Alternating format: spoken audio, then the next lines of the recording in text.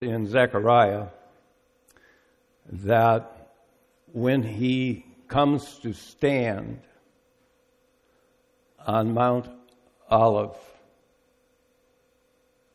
that the response will be rivers of living water flowing to the east and flowing to the west.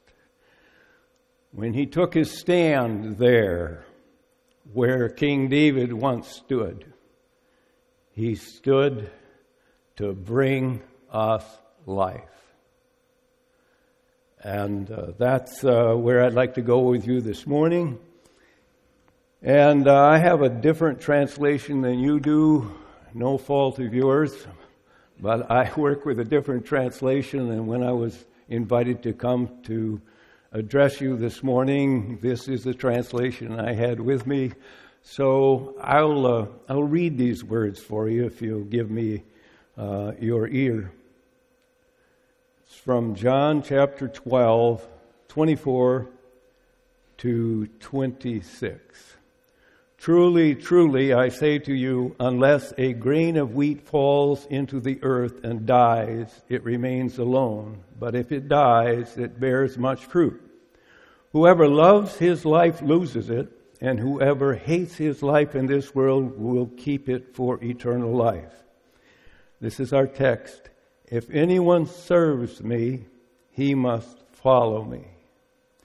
If anyone serves me, he must follow me.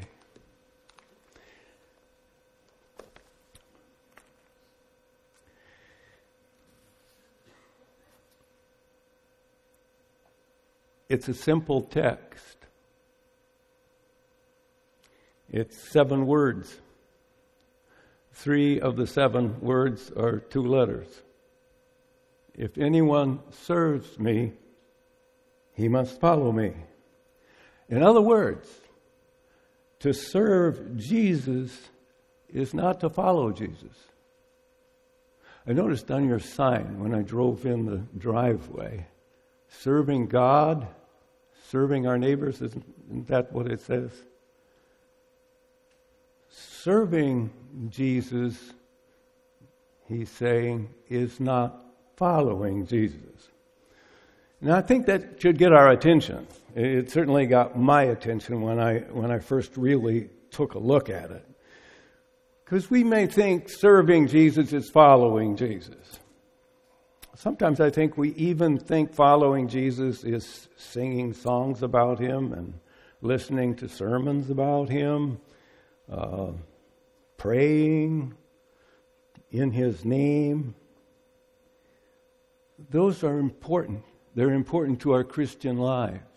They're part of a community of faith and gives to us a spirit of willingness to serve and to follow.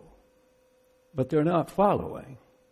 If anyone serves me, one of my better understandings of this is, if anyone pledges allegiance to me, if anyone professes his faith in Jesus as his Lord and Savior, and many of us have done that. So what do we understand then by follow me? That's the question this morning, and I think it can make all the difference in our life of faith, in our Christian talk, in our Christian walk. Jesus doesn't make this easy. He doesn't say, you should think about following me. He says, you must follow me. If you serve me, you must follow me. That word's important, must. Sounds like an order to me.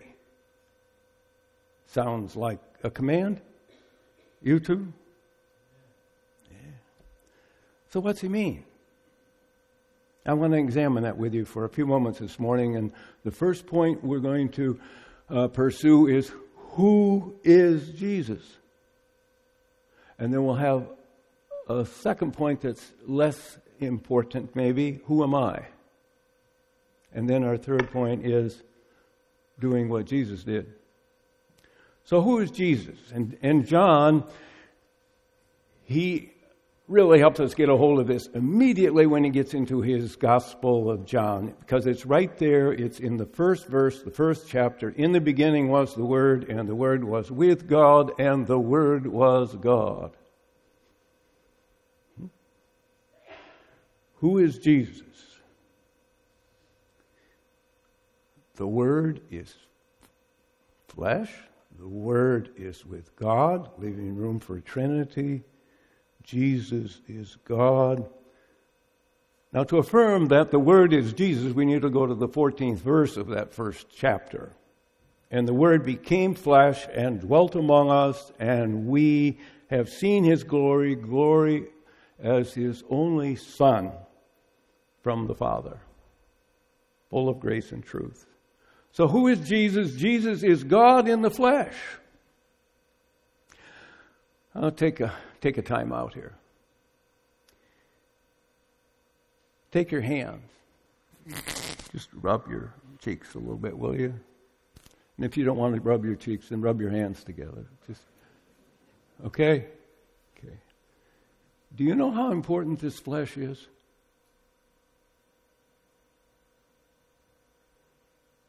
Do you know how important your body is? Think about it. God is flesh. God is body. You know, we live in a strange culture, and increasingly so. This thing, a little bit like the world's turning upside down. And there's this idea that's being presented more and more in this culture that Christianity is spirituality. I don't think so. God is in the flesh. Huh? God is in the flesh.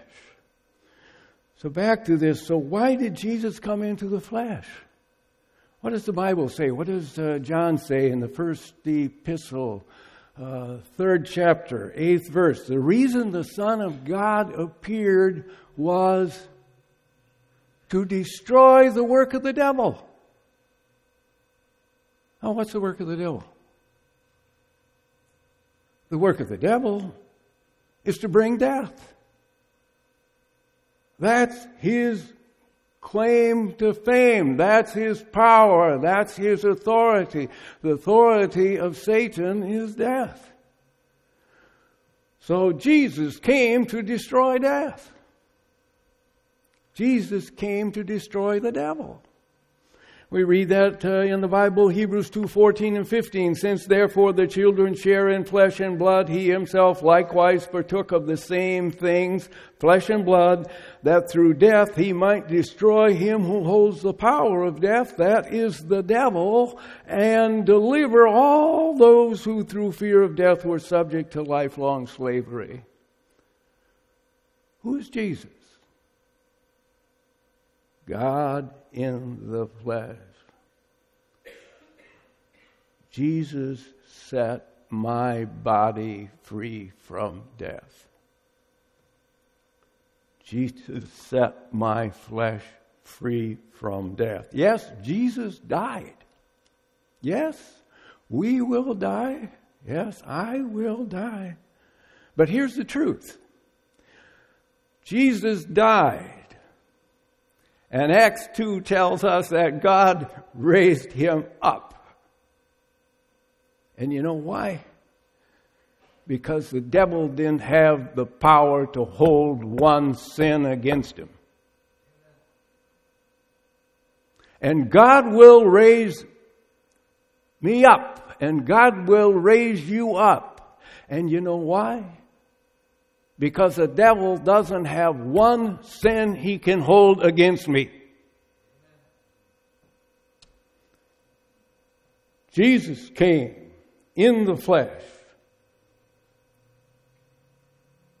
to bring us life. Jesus walked out of the tomb. In the flesh, he walked out of the tomb. And here's my favorite scripture in the whole Bible, if I may have one. Luke 24, 38 to 43. He says to his disciples, "Why are you troubled? And why do doubts arise in your hearts? See my hands, my feet, that it is I myself. Touch me and see. For a spirit does not have flesh and blood, flesh and bones, as you see I have." And when he said this, he showed them his hands and his feet. And while they still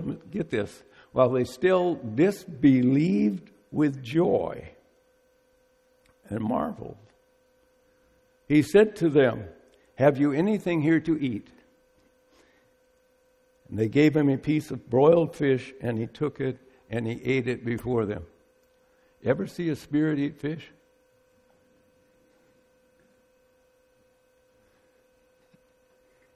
And what about you? What about me? 1 John 3 says, "We shall be like him."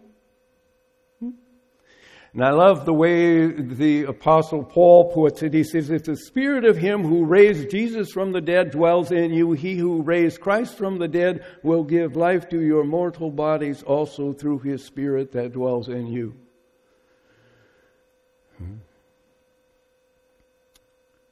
Now, when we celebrate this resurrection, when we celebrate this life that Jesus brings, we still need to, and I want to encourage you here, because sometimes there's the carelessness that gets into our walk and into our behavior. We need to take death seriously. When our friends die, our close friends, our friends, when they die, it hurts. And it hurts for a very long time. We miss them. But we must respect death as it takes place among us, as people are called to their eternal home. Respect those who lose someone dear to them. I learned that lesson in a strange way when I was in my mid-50s, late 50s. There was an old friend of mine. He was about 95, and Pete Seenster was his name, and he was dying in the rest home. I went to visit him, and he was in bed, and he was facing against the wall. I pulled up my chair and sat by his bed. And I talked to him for a little bit, and I read the scriptures, and I had a prayer with him. Meanwhile, he didn't say anything. He just faced the wall. And I thought, what do I do? So I said, Pete, it's okay for you to let go. And suddenly Pete turned from the wall directly into my face, and he said, "You want to go first?"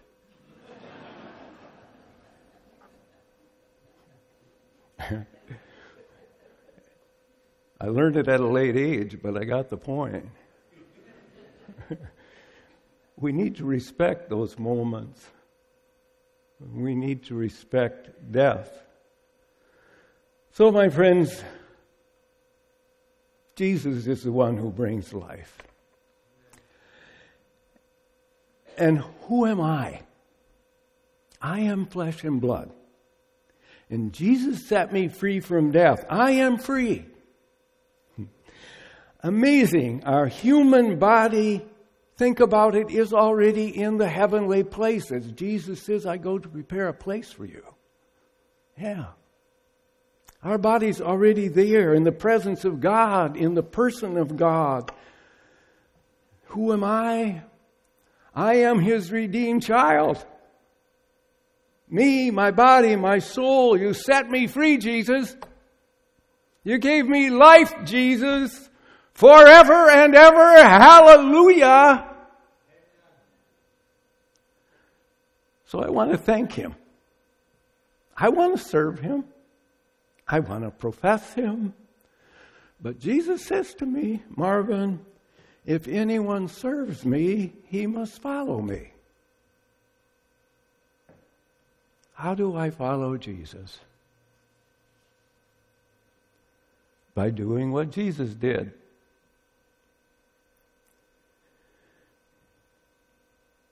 Look at his day. Not simply his purpose of coming into this world to bring life, but look at his ministry from day to day. What did he do? He met the blind man and he made him see. He gave him life. He met the crippled man and he made him walk. He gave him life. There was a leper and he cleansed him. He gave him life. There was Lazarus, and he raised him from the dead. He gave him life. There were 5,000 hungry people who had followed him all day long. And he took a boy's bag of lunch and he fed them all. He gave them life. When I was in catechism, 3rd grade, believe it or not, we started catechism then in the 3rd grade. And I was taught this question and answer. How did Jesus prove he was the Son of God? By doing miracles. No, my friends, much more than that. By healing people, he brought life. He brought life. John's full of that. In the whole story, he says, I am the bread of life. He says, I am the light of life. I am the resurrection and the life. I am the way, the truth, and the life. Jesus is about life. His ministry is about life. And that's what our calling is as we are called to follow him, to bring life. I want to suggest this to you. I've been trying to do this in my life. Every morning you wake up and you thank God for another day. Take a moment and ask yourself and commit yourself, how can I bring life to somebody today? And I encourage you in the evening when you lay your head down on that pillow to ask that question, how did I bring life to somebody today? The wounded are all around us. And I think we've never noticed it so much as we do now, having gone through this COVID experience. Kind of opened our eyes to the brokenness of people, of our families, of our friends, of our neighbors. Bring them life.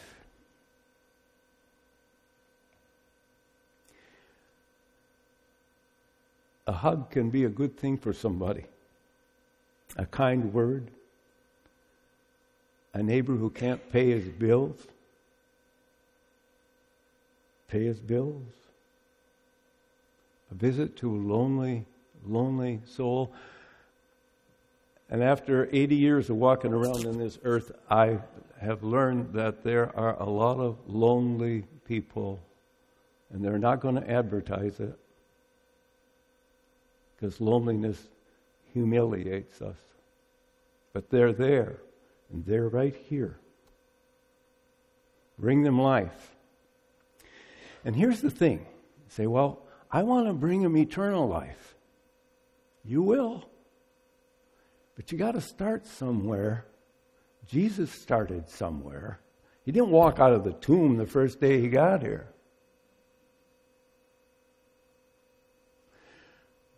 When you bring life, eternal life is on track. You keep moving. And that's really the story about African Widow Orphan Support. And I want to get there, but I want to say one more thing about this, because what's the thing that stands in our way so often of bringing life? You know, Jesus said, if any man would come after me, let him deny himself, take up his cross, and follow me. You know that one? You know how Bonhoeffer hung on that one? And a lot of other people do today, and they talk about the cross and so forth. and some of the misery. And yeah, it's there, but Jesus said, I have come to give them life and to give you life abundantly. So what's that text about? The cross. What's that about? The main point here is it's not about me. It's not about me. It's about Him. You follow Him. Okay. Can you say that with me? It's not about me. It's not about me. Thank you. It's about Him. It's about Him. Thank you. We bring life. We bring life in Jesus' name. And African Widow Orphan Support, we started that in 2011.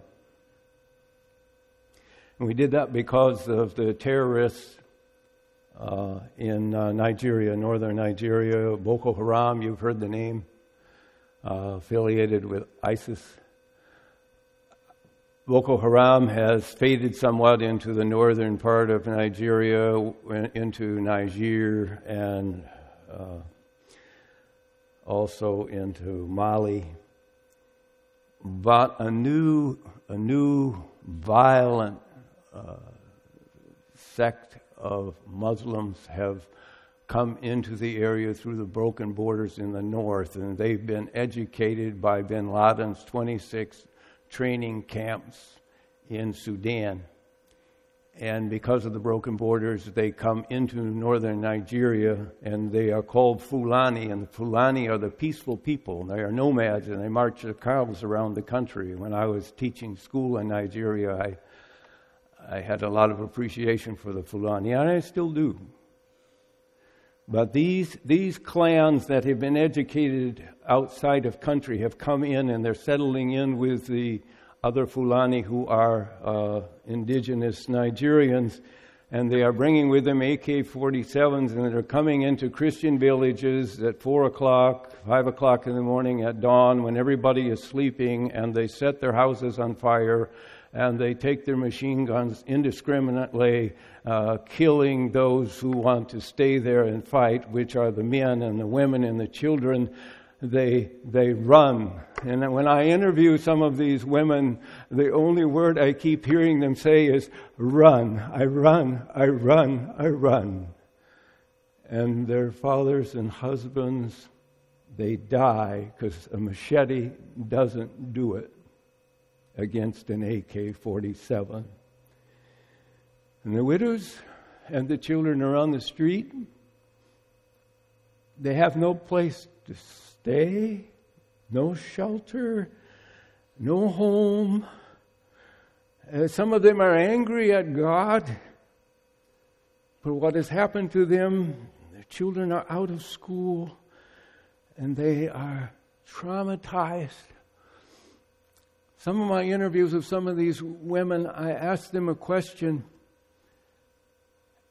and they can't answer. They're so traumatized, they can't talk.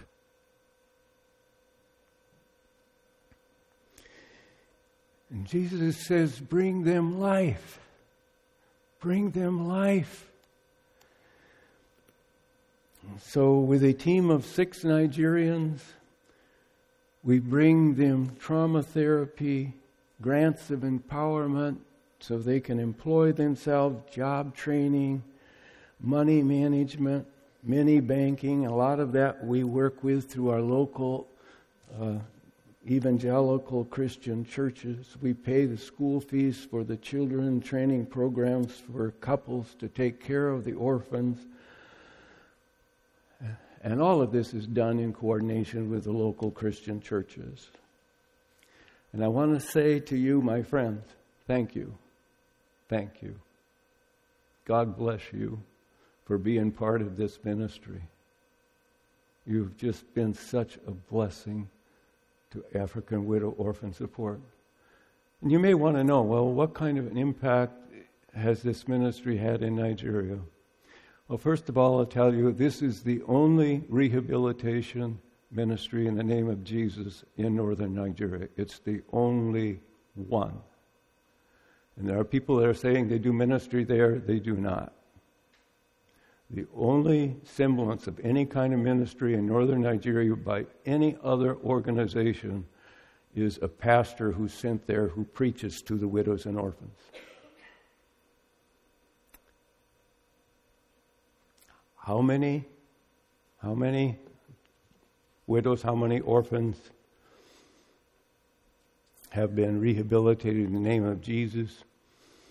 How many Muslim women that we have rehabilitated because they lived with the Christians and their husband was also killed? And they came to know Jesus through that love of Jesus. How many? Probably about 40,000 so far. We have recovered by the grace of God and by way of your gifts, by way of Jesus' life.